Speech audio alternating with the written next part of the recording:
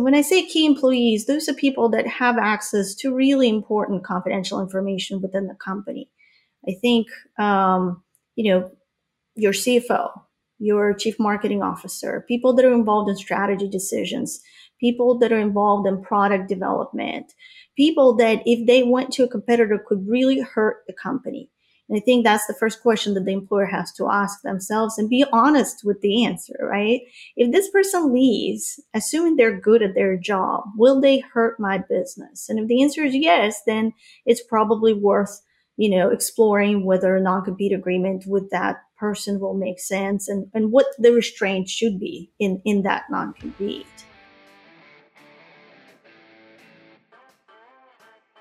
Good morning, HR. I'm Mike Coffey, and this is the podcast where I talk to business leaders about bringing people together to create value for shareholders, customers, and the community. Please follow, rate, and review Good Morning HR on Apple Podcasts, Stitcher, Spotify, or wherever you get your podcast. You can also find us on Facebook, Instagram, YouTube, or at goodmorninghr.com. As unemployment continues near record lows and businesses continue focusing on recruiting actively employed workers, many employers are looking to non-compete agreements to make it a little harder for their employees to move to their competitors. Traditionally reserved for executives and highly specialized employees, some employers are even asking lower wage employees to sign non-competes. Critics of non-compete agreements, like the Federal Trade Commission Chairwoman Lena Khan, say that employers are applying them too broadly, especially in the case of low-wage workers. We covered this topic in the very first episode of Good Morning HR with my friend Jim Zeta, but as the issue seems to keep coming up, it seems appropriate to revisit it. So I've invited Lisa Dolge to join in our 50th episode of Good Morning HR. Lisa is a managing partner of the Dolge Law Group. She is a board-certified labor and employment law attorney in Texas and represents both employers and employees. She has been selected to Best Lawyers Under 40 by D Magazine 4 years in a row. Welcome to Good Morning HR, Lisa. Good morning, and thank you for having me. So let's start with the basics. What is a non-compete agreement? So a non-compete agreement in a nutshell is a restriction on an employee once they leave the employment as far as where they can work.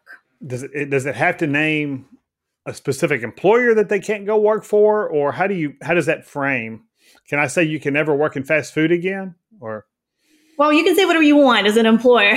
We certainly see a lot of employers, defining non-competition differently, but generally speaking, it's tied to a particular geographic area. So normally we'll see, a non-compete restraint that's tied, for example, to a particular county or to an area where the company is doing business or to a particular radius. So an employer can say, my business is located at, 2100 Ross Avenue in Dallas, and you cannot work within 25-mile radius of that location. So that would be kind of a typical restriction that we would see. But we're in 2022 and everybody works remote. And how does that play in? So, is geography even relevant in a world where two engineers can work together from Texas and Nebraska and on the same project? Yeah, that's an interesting question that you were asking. I would have expected to see more agreements specifically addressing remote work since the pandemic has, begun in 2020. But I haven't seen a lot of companies rewrite their agreements to address remote work. So I think what a lot of companies are relying on is just the fact that you cannot compete in a certain geographic area, period, whether you are actually physically located in that area or if you're working, let's say in Colorado, but you're still doing business in that geographic area. So it still limits employees from doing work within a certain geographic territory. That's interesting. If you were to do a non-compete that didn't have a geographic limitation, is there a reason not to do that? Or is it just companies just haven't thought through the ramifications of remote work? I mean, you can certainly. I think a lot of companies have not thought it through. I mean, no one likes to go back and review their employment agreements and update them. It seems boring. It seems unnecessary. Most of the companies will coast by on the employment agreements they already have until an issue arises, and that requires them to rewrite the agreement. So I think a lot of companies have not been proactive about it. But most of the agreements, if they're drafted correctly, they will address remote work. So if the phrasing covers competition within a certain geographic area, it doesn't matter if you're competing from outside of that geographic area, sort of reaching into it, or if you are physically located within that area. If the agreement is drafted strongly enough, it would cover both scenarios. And so these are actually legally enforceable contracts, right? These agreements. So it's not just, we prefer you not to do this. Correct. In the state of Texas, a non-compete agreement is enforceable if it meets certain requirements. And I think a lot of people have a misconception about it. There's definitely this urban myth that non-compete agreements are not enforceable, right? And people like to cite to California, which does not enforce them. But each state has their own rules. And in Texas, if the agreements, we actually have a statute that says that if agreement is written a certain way and meets certain requirements, that a non-compete agreement is enforceable. So what are those necessary elements for a non-compete to be enforceable? So first of all, it has to be quote unquote ancillary to another agreement, which means it has to be part of another agreement, basically, such as a confidentiality agreement or an employment agreement or a buy-sell agreement for a company. It has to be supported by consideration, which is a legal term for basically the company has to give an employee something in return for their promise not to compete. And then the third requirement is that the restrictions in the non-compete agreement must be reasonable. Now, the statute doesn't really define what reasonable is, and so that becomes the big fodder for litigation in a lot of cases, whether the geographic area is reasonable, whether the length of the non-compete agreement, whether it's 6 months or 5 years, whether that's reasonable. And then sometimes an employer and an employee will argue over whether the scope of the restricted activities is reasonable. So I'll give you an example. If a high-level executive is working for Burger King and they have a prohibition on working in fast food industry, but they leave and they go work for a vegetarian burger place, is that really a competitor? Can really Burger King say, I have a legitimate business interest in prohibiting you from working for a vegetarian fast food place? So that can become also, an issue in litigation. So the first thing you said there was it's got to be it's got to be ancillary to another agreement. But so is your standard employment agreement, employment for hire, you're going to do this job for me. I'm going to pay you this. We don't have a written agreement, but it's just your standard employment. We do new employee paperwork. You're a W-2 employee. Is that enough of a contract or agreement for it to be ancillary to, or do you have to have a written employment contract with someone? I mean, you don't have to have a written employment agreement with anyone in Texas, but I think it would be really, really foolish not to have a written agreement for a number of reasons. For specifically when it relates to non-compete agreements, what you want to have in writing is a promise that you're going to provide employee confidential information. And that's what's going to be consideration. In other words, you're saying, I'm, as an employer, going to share some of my confidential information with you. And in return, because that information is valuable, you will agree that when you leave my employment, you're not going to compete with me in a certain area for a certain period of time. And it really helps to have that in writing, because otherwise you're going to end up in a lawsuit and there's going to be an argument whether the employer actually provided confidential information, whether they wanted the employee to keep that information confidential, a number of other issues. So it wouldn't necessarily be the regular employment agreement. It would be like a confidentiality agreement or something like that would be ancillary to that would be ancillary. Correct. But the non-compete would be ancillary too. Yeah. No, you're right. You're right. It is the promise of confidential information. It's not the actual, I'm going to employ you. Okay. That in Texas is not enough to support a non-compete.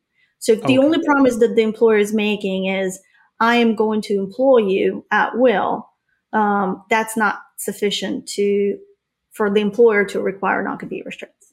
So, like in the example you used for confidential information, um, how specialized does that confidential information have to be to qualify?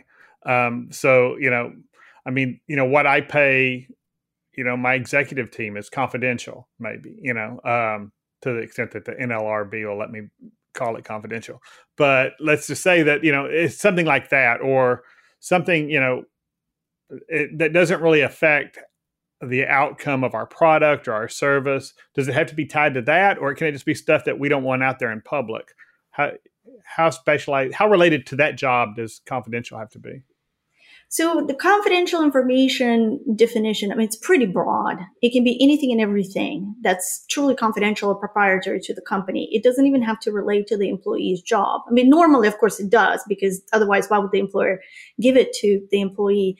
But in litigation, what happens is that the employer will argue that everything they gave to the employee was confidential, from, financial information to customer names to processes and methods used in their job, performance. And the employee will usually argue nothing that was given to me is confidential. And the reality is the truth is usually somewhere in between. And so even if the employment agreement defines confidential information very broadly, which usually does, the paragraph is usually, half a page long, listing everything under the sun as confidential. An employee who tries to challenge that provision in court and claim that they did not receive any confidential information is going to have a really hard time proving that they didn't get any confidential information. Usually the employer, especially if an employee worked there for, a year, some substantial period of time, usually an employer will be able to show that they shared at least some confidential information with the employee.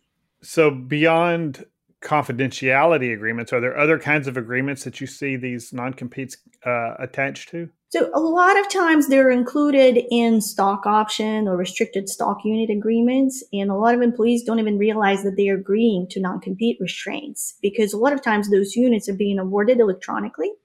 So an employee gets a letter saying, hey, we're giving you stock. The employee says, great. They go online, they click just to accept their units. And they, of course, don't read the fine print. And the fine print typically will have some sort of non-compete restraints that either allow the employer to claw back the units awarded to the employee, or have some other penalties related to the non-compete restrictions. And I will tell you, over the last few years, several employees have tried to challenge this, agreements that are entered online are called click wrap agreements. Mm-hmm. And several employees have challenged those, saying, I didn't know I signed it this way. I don't remember clicking the button agreeing to it. And the courts have not been sympathetic to this argument. They said, listen, the company has the electronic record of you receiving the letter saying you've been awarded units, you going to the page where you were instructed to go, and you clicking on the button. And that's sufficient for you to have, to have accepted the non-compete restraints. That's where we typically see them. I see. Okay. So then on consideration, does that mean it's got to be, most people, when they think about consideration, they're thinking about money, cash in hand. But can the consideration be as simple as, we're going to give you this job and we're going to let you come to work every day? And is that consideration enough, or does it have to be more than that? So no, and you have to be careful. I know a lot of employees will go online and try to figure out what the law is themselves, right? And there are a lot of articles out there about non-competes. And consideration, what is appropriate consideration for a non-compete promise, is different in every state. In Texas, money is not enough. There are some other states where giving an employee $100 in exchange for them signing a non-compete would be sufficient to make that agreement valid. In Texas, you could literally give an employee $10 million for a non-compete, and that would not be sufficient. That would not make that agreement valid. Instead, what the courts consider to be proper consideration in Texas is confidential information, goodwill of the company, specialized training. Those are kind of the three, large buckets of what the courts will look at. Did the employee receive specialized training from the employer in exchange for the promise not to compete? Did the employee receive confidential information? Did the employee receive the goodwill of the company? If those things are present, most likely the courts will find that there is sufficient consideration to support a non-compete agreement. What is the goodwill of the company? How do you demonstrate that? Because I mean, if this is a former employee, now they've got bad will. So what is goodwill? What does that really mean? Well, it's an interesting area of the law. I can tell you this on this issue because there are a lot of cases that talk about goodwill, but very few that actually have rendered decision on that particular issue.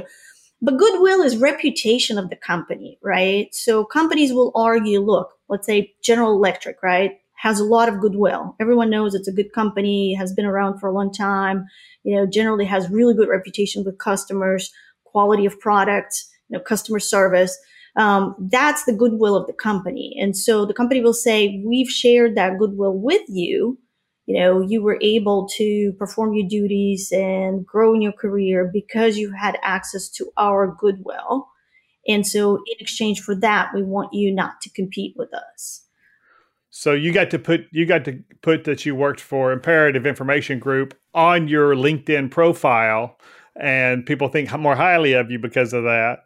And that's part of the goodwill, or just the fact that we've got the trust of our customers and people can come to work for us and have work to do because of the trust our customers have in us. And so you got your experience based on our reputation.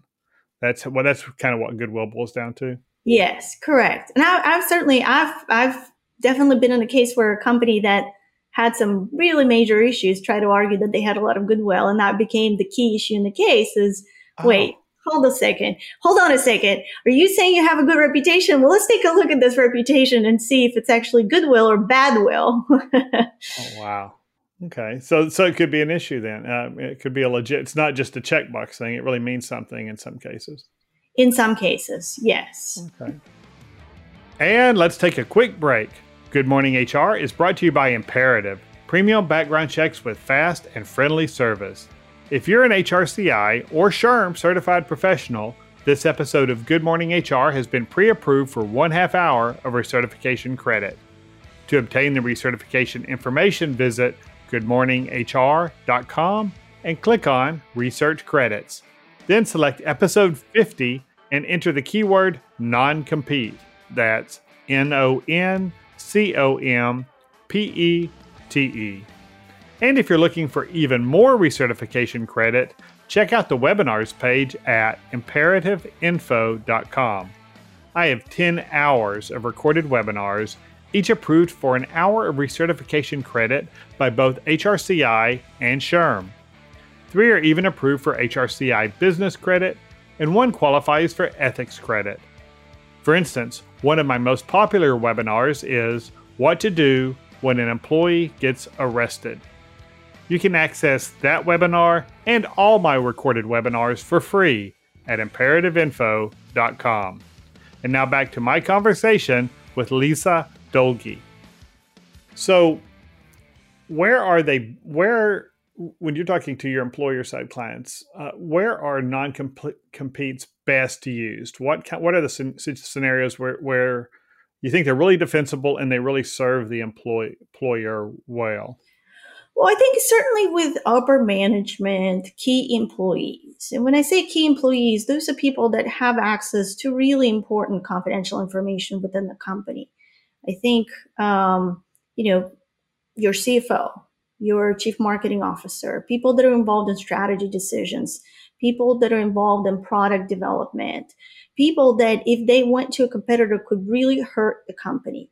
And I think that's the first question that the employer has to ask themselves and be honest with the answer, right? If this person leaves, assuming they're good at their job, will they hurt my business? And if the answer is yes, then it's probably worth, exploring whether a non-compete agreement with that person will make sense and what the restraint should be in that non-compete. That would be the starting point. And so why would an employer try to use the non-compete to make it harder for lower wage, less significant as far as contribution to the overall organization as individual contributors? tie those people down with a non-compete? So I think the two patterns that I have seen with overbroad non-competes is one is just somebody being lazy, right? Whoever is putting those agreements in place, just one size fits all, right? We have a standard agreement. We're not really going to consider what exactly you do for the company. This is our standard employment agreement. Go ahead and sign it. And that agreement will have the same restrictions for CEO as they have for, a receptionist. So that's not a good approach because it obviously should not be one size fits all. And if you end up enforcing the agreement in court, that can hurt, right? Because it shows that you haven't really considered why do you need a non-compete. So that's one pattern that I've seen is just being lazy about it. And the second pattern that I have seen is the company saying, you know what? Why not? What's the negative, right? What I don't see any drawback in using an overbroad non-compete. I'm the employer. I have the power in this situation. And if the employee really wants to challenge it, let them spend money on an attorney and challenge it in court if they have the money. And so those kind of the two attitudes that I've seen. And I think both work to a degree until they don't. You'll get that one employee that will actually challenge the agreement and possibly cost a lot of money to the company in litigation fees and time spent on litigating an issue that could have been prevented had the company been more, careful about using non-compete agreements. So if an employee has a non-compete agreement and the employer terminates them for cause or without cause, we just do a layoff and, we just got a, legitimate business need. We cut them off. We just have to cut some heads. And so we lay somebody off. Does that affect the validity of the non-compete? Not in Texas. Doesn't matter. It does not matter. In other states, it does. In other states, it actually makes a difference whether an employee was resigned voluntarily or was terminated. But in Texas, it doesn't matter. So, and I think a lot of employees actually think it does, right? They think, oh, I got canned, so my non-compete is not valid. And then they go work for a competitor and they get that cease and desist letter. And they find out that, wait a second, that termination didn't actually terminate the non-compete. So let's talk about those cease and desist letters. Okay, so I'm the employer. My former employee signed a non-compete, has gone to work for a direct competitor just to make it easy. There's it's not fuzzy here. These guys are really our competition. How likely, or, if I want to enforce it, what are the steps? And then talk about how likely I am to be successful and really what it's going to cost me in order to get to the point where I'm successful in enforcing it. Well, in typical lawyer fashion, I will tell you it depends. But I will tell you what it depends on. It depends on how good your agreement is. If you have a really rock solid agreement that's reasonable, the proper consideration has been provided to the employee, all the things have been fulfilled, you have a really strong position in enforcing that agreement against the employee. If you have an agreement that you pulled off of LegalZoom, or you kind of took somebody else's agreement, rewrote it yourself because you thought it would be cheaper to do it that way, which I have seen many companies do. And then you come to an attorney and you say, I would like to enforce the agreement. You may not be in a position, to enforce it because some key terms are missing or it's too broad or there is some other problem with that document. So it really pays to make sure you have the right agreement in place so that if you ever have to enforce it as an employer, you actually have a valid document that you can take to an attorney and a strong cease and desist letter can go out attaching the agreement, showing that the agreement is valid. That will have a lot of force and effect. And these agreements go on forever. I mean, from the time I signed the employment to the time I'm terminated, even if it's 10 years later, I'm terminated, or voluntarily or involuntarily. That original one I signed 10 years ago still applies? Most of the time, unless your job changed so drastically or there were some other intervening factors, yes, a non-compete agreement, even if it was signed 10 or 15 years ago, may still apply when you leave. And I've actually seen many employees that forgot they signed an agreement when they first joined the company, and then they're leaving 10, 12 years later, and all of a sudden they're getting a cease and desist letter with an agreement that they didn't even remember signing. And so, as you know, Imperative is a background screening company, and we're also licensed private investigators, and we do investigations for some of our clients. And I'll get that call. Hey, Joe quit work here last week, and the rumor is he's working for XYZ company, a competitor, and he's violating his non-compete. But how do we find out if he's really working for them?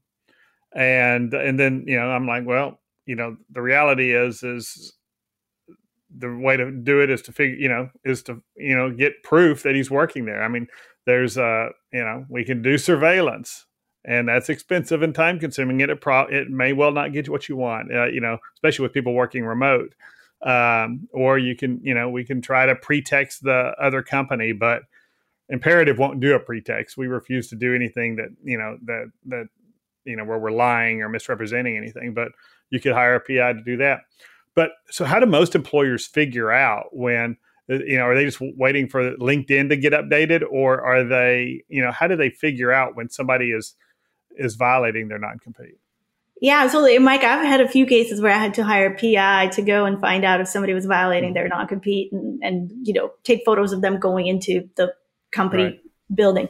But typically the way they find out is by mistake, right? So somebody emails that employee at their old email address when they were meaning to email them. I mean, classic. That's classic. So they're the new vendor or the new customer, or somebody is emailing them with the old email address. And if the company is monitoring that email, they find out, or they hear it from customers. So if it's a specialized area, they find out from customers. The customers are telling them, hey, so-and-so showed up and was trying to sell me product, and they're working for another company. Those are the two classic ways.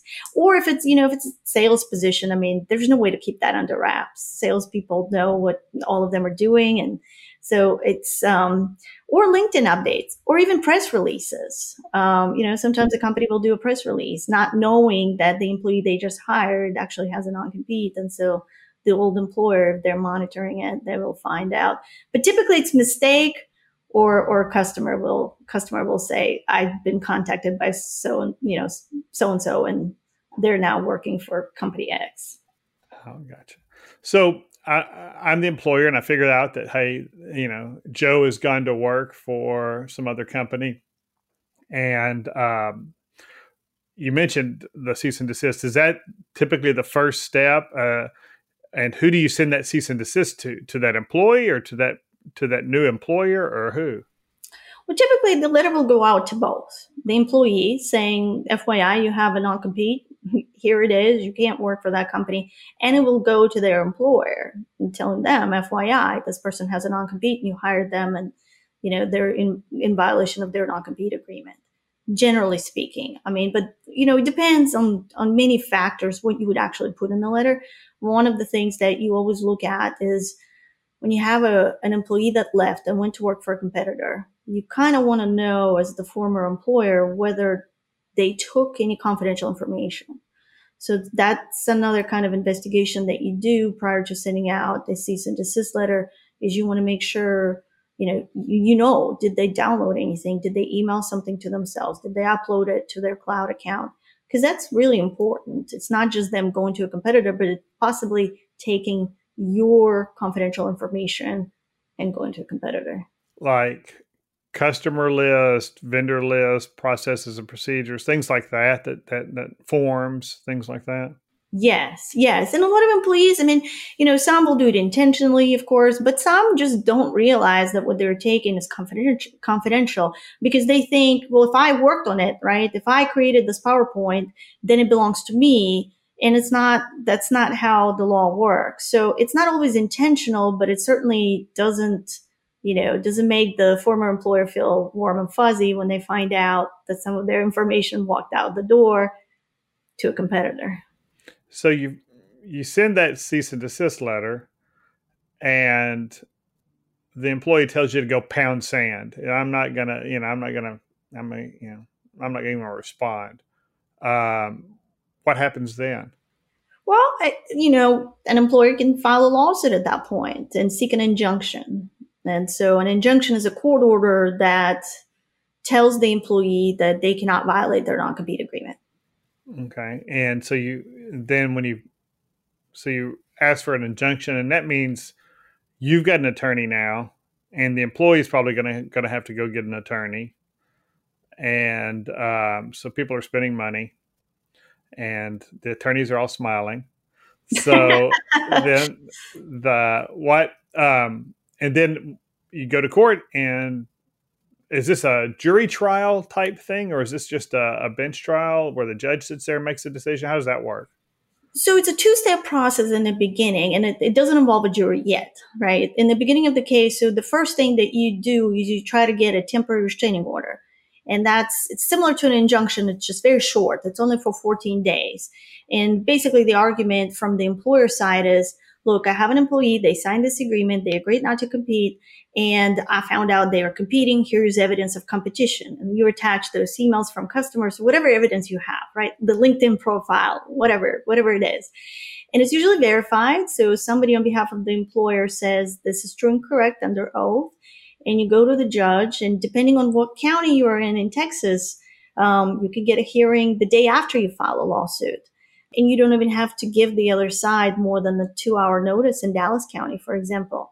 So if I represent an employer, I can file a lawsuit, ask for a temporary restraining order, and have a hearing set within a few hours, and just tell the employee, here's your hearing, show up. Bring an attorney if you have one. And then you go in front of the judge, and the judge will consider the application, and they'll decide whether to give the TRO or enter the restraining order or not. And then the next step would be the injunction hearing. And so at the injunction hearing, you actually get to bring witnesses, right? You can have the president of the company testify, here's our business, here's what employee did for us, here's what they're doing for a competitor, it's the exact same thing. Here's the confidential information that was shared with them. And then the employee can get on the stand and say, well, what I'm doing is different, or, they can provide their own testimony. So it's like a mini trial at the injunction hearing. It can take anywhere from a couple hours to several days, completely up to the judge. And in between, there can be discovery. So it can be really expensive. It can get really expensive very, very quickly. And at the injunction hearing, the court will decide whether to actually prohibit employee from competing until the time of trial. So that can be an order. If the court decides to enforce the non-compete, that order could stay in place for months. The non-compete, does it apply if I get a completely different kind of job working for a competitor of the company? So let's say I'm an accountant, or, let's say I'm the CFO. And I decide, God help us if I'm ever the CFO of any company, that do not buy that company's stock. But let's say that, and then I decide I don't want to do that. I'm going to go be an HR person, because that's the easiest job anybody ever had. And so I'm going to go be the HR person, and I'm not doing anything financial for this new company. Is that competition? Would a non-compete apply in that situation? Or does it have to be related to the kind of work I was doing previously and the kind of confidential information maybe that I had before? It has to be related to the kind of job that you had previously. But here's the difference between the practice and the theory and the practice, right? Legally speaking, in your example, a company cannot prohibit you from completely switching tracks, right? They cannot prohibit you from going to work for a competitor in a capacity that is completely different than the capacity you were working, for them, in the capacity that you were working for them in. But a lot of non-competes, the way they're drafted, they just say you can't go work for a competitor, period. And so what I've seen a lot is, kind of trying to explain to the old employer that, listen, the employee is actually working in a different capacity, doing something completely different than what they did for you. And of course, that can become complicated, right? Because the employer doesn't have to agree to what you're saying. But that is a defense, that I'm doing something completely different than what I did for the former employer, even though I'm working for their direct competitor. Okay. So is that cease and desist letter then, does that have to go out, or can you just go file that lawsuit as the employer? you can file a lawsuit. And sometimes employers will do that. They'll go file a lawsuit right away, especially if they found out that the employee took confidential information, because they don't want to give that time to the employee to do, to do something with that confidential information. But I would say most of the time there is a cease and desist letter first. Is there any liability for that new employer? I mean, if I hire somebody and they happen to have a cease and desist, or not cease, I mean, a non-compete agreement with the previous employer, and they come work for me, and I hire them, either knowing or not knowing that that agreement exists, do I have any liability as the new employer, or is that just between my employee and their former employer? You may be dragged into a lawsuit. So the former employer may sue both the employee and their new employer. And especially if the employee took confidential information. That's where I've seen this being really costly to the new employer. Is they hired someone, that person had a non-compete. They didn't know, but then what they really didn't know is that the employee took confidential information. I mean, there are cases out there where the new employer had to spend hundreds of thousands of dollars trying to clean their system and make sure that none of that confidential information was placed by that employee onto their drives, and conduct audits and hire forensic people just to kind of, make sure that they're not being tagged with what the employee has done. But even if absent taking off confidential information, just the fact that you hired somebody with a non-compete agreement, especially let's say you got a cease and desist and now you're noticed that this employee cannot work for you, and you continue to employ them, I think that does expose new employers sometimes to potential legal liability, or at the very least being named as a defendant and having to hire an attorney and defending against the lawsuit, and, being involved in discovery and all that fun, quote unquote, stuff. So one last question then. So let's say, we've heard about all these lower level employees who don't really have any really unique information or really pose a competitive risk out there to an employer. And it sounds like there's a lot of money involved in going through this process to defend one or to enforce one, a non-compete. So how likely are you seeing employers try to enforce non-competes against, average employees who, making, $50,000-$60,000 a year, but, they signed a non-compete? Are those even getting, are they really even getting enforced, or are employers just hanging those out there just to try to tie employees to them a little closer to make it harder for them to jump ship? So, I mean, I've obviously been following this debate about, and Federal Trade Commission comments, and there are studies and work groups about how non-compete agreements are being enforced against lower wage employees. There's obviously that case of Jimmy Jones having 2-year non-compete agreements for sandwich makers. I have personally, in all of my years of practice, have not seen non-compete agreements for hourly employees. So let me start there. So then when you define who is like an average low wage employee, I would say what I've seen are agreements, non-compete agreements that are being enforced against employees that may not make as much money as you would expect, like for a high level, right, executive employee, but they have access to client base, and they actually are not just violating the non-compete, they're poaching the clients, or the allegations made that they're poaching clients.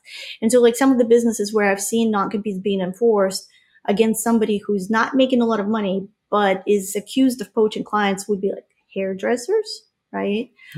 Mechanics that work for specialized auto shops. So there is a niche clientele that want their cars souped up, and these mechanics have built relationships. And maybe the mechanics, if you look at their compensation, they don't make very much, but they have that goodwill with customers. So I've definitely seen employers go after employees like that to protect the customer base. I haven't seen any employers go after low wage employees that are not going after customers. Not saying it doesn't happen. I just haven't seen that. Yeah, well, and we all know the Federal Trade Commission and all the other three-letter organizations in the government love to take the one case and the one anecdote and make a big, bully pulpit out of it. So it's at least good to hear that it's not being really enforced, even if a lot of people are signing those things. But that's all the time we have. Thank you for joining me today, Lisa. Well, thank you for having me. And thank you for listening. You can find previous episodes, show notes, and contact info for our guests at goodmorninghr.com or on Facebook, Instagram, or YouTube. And don't forget to follow us wherever you get your podcast. Rob Upchurch is our technical producer, and I'm Mike Coffey. As always, don't hesitate to reach out if I can be of service to you personally or professionally. I'll see you next week, and until then, be well, do good, and keep your chin up.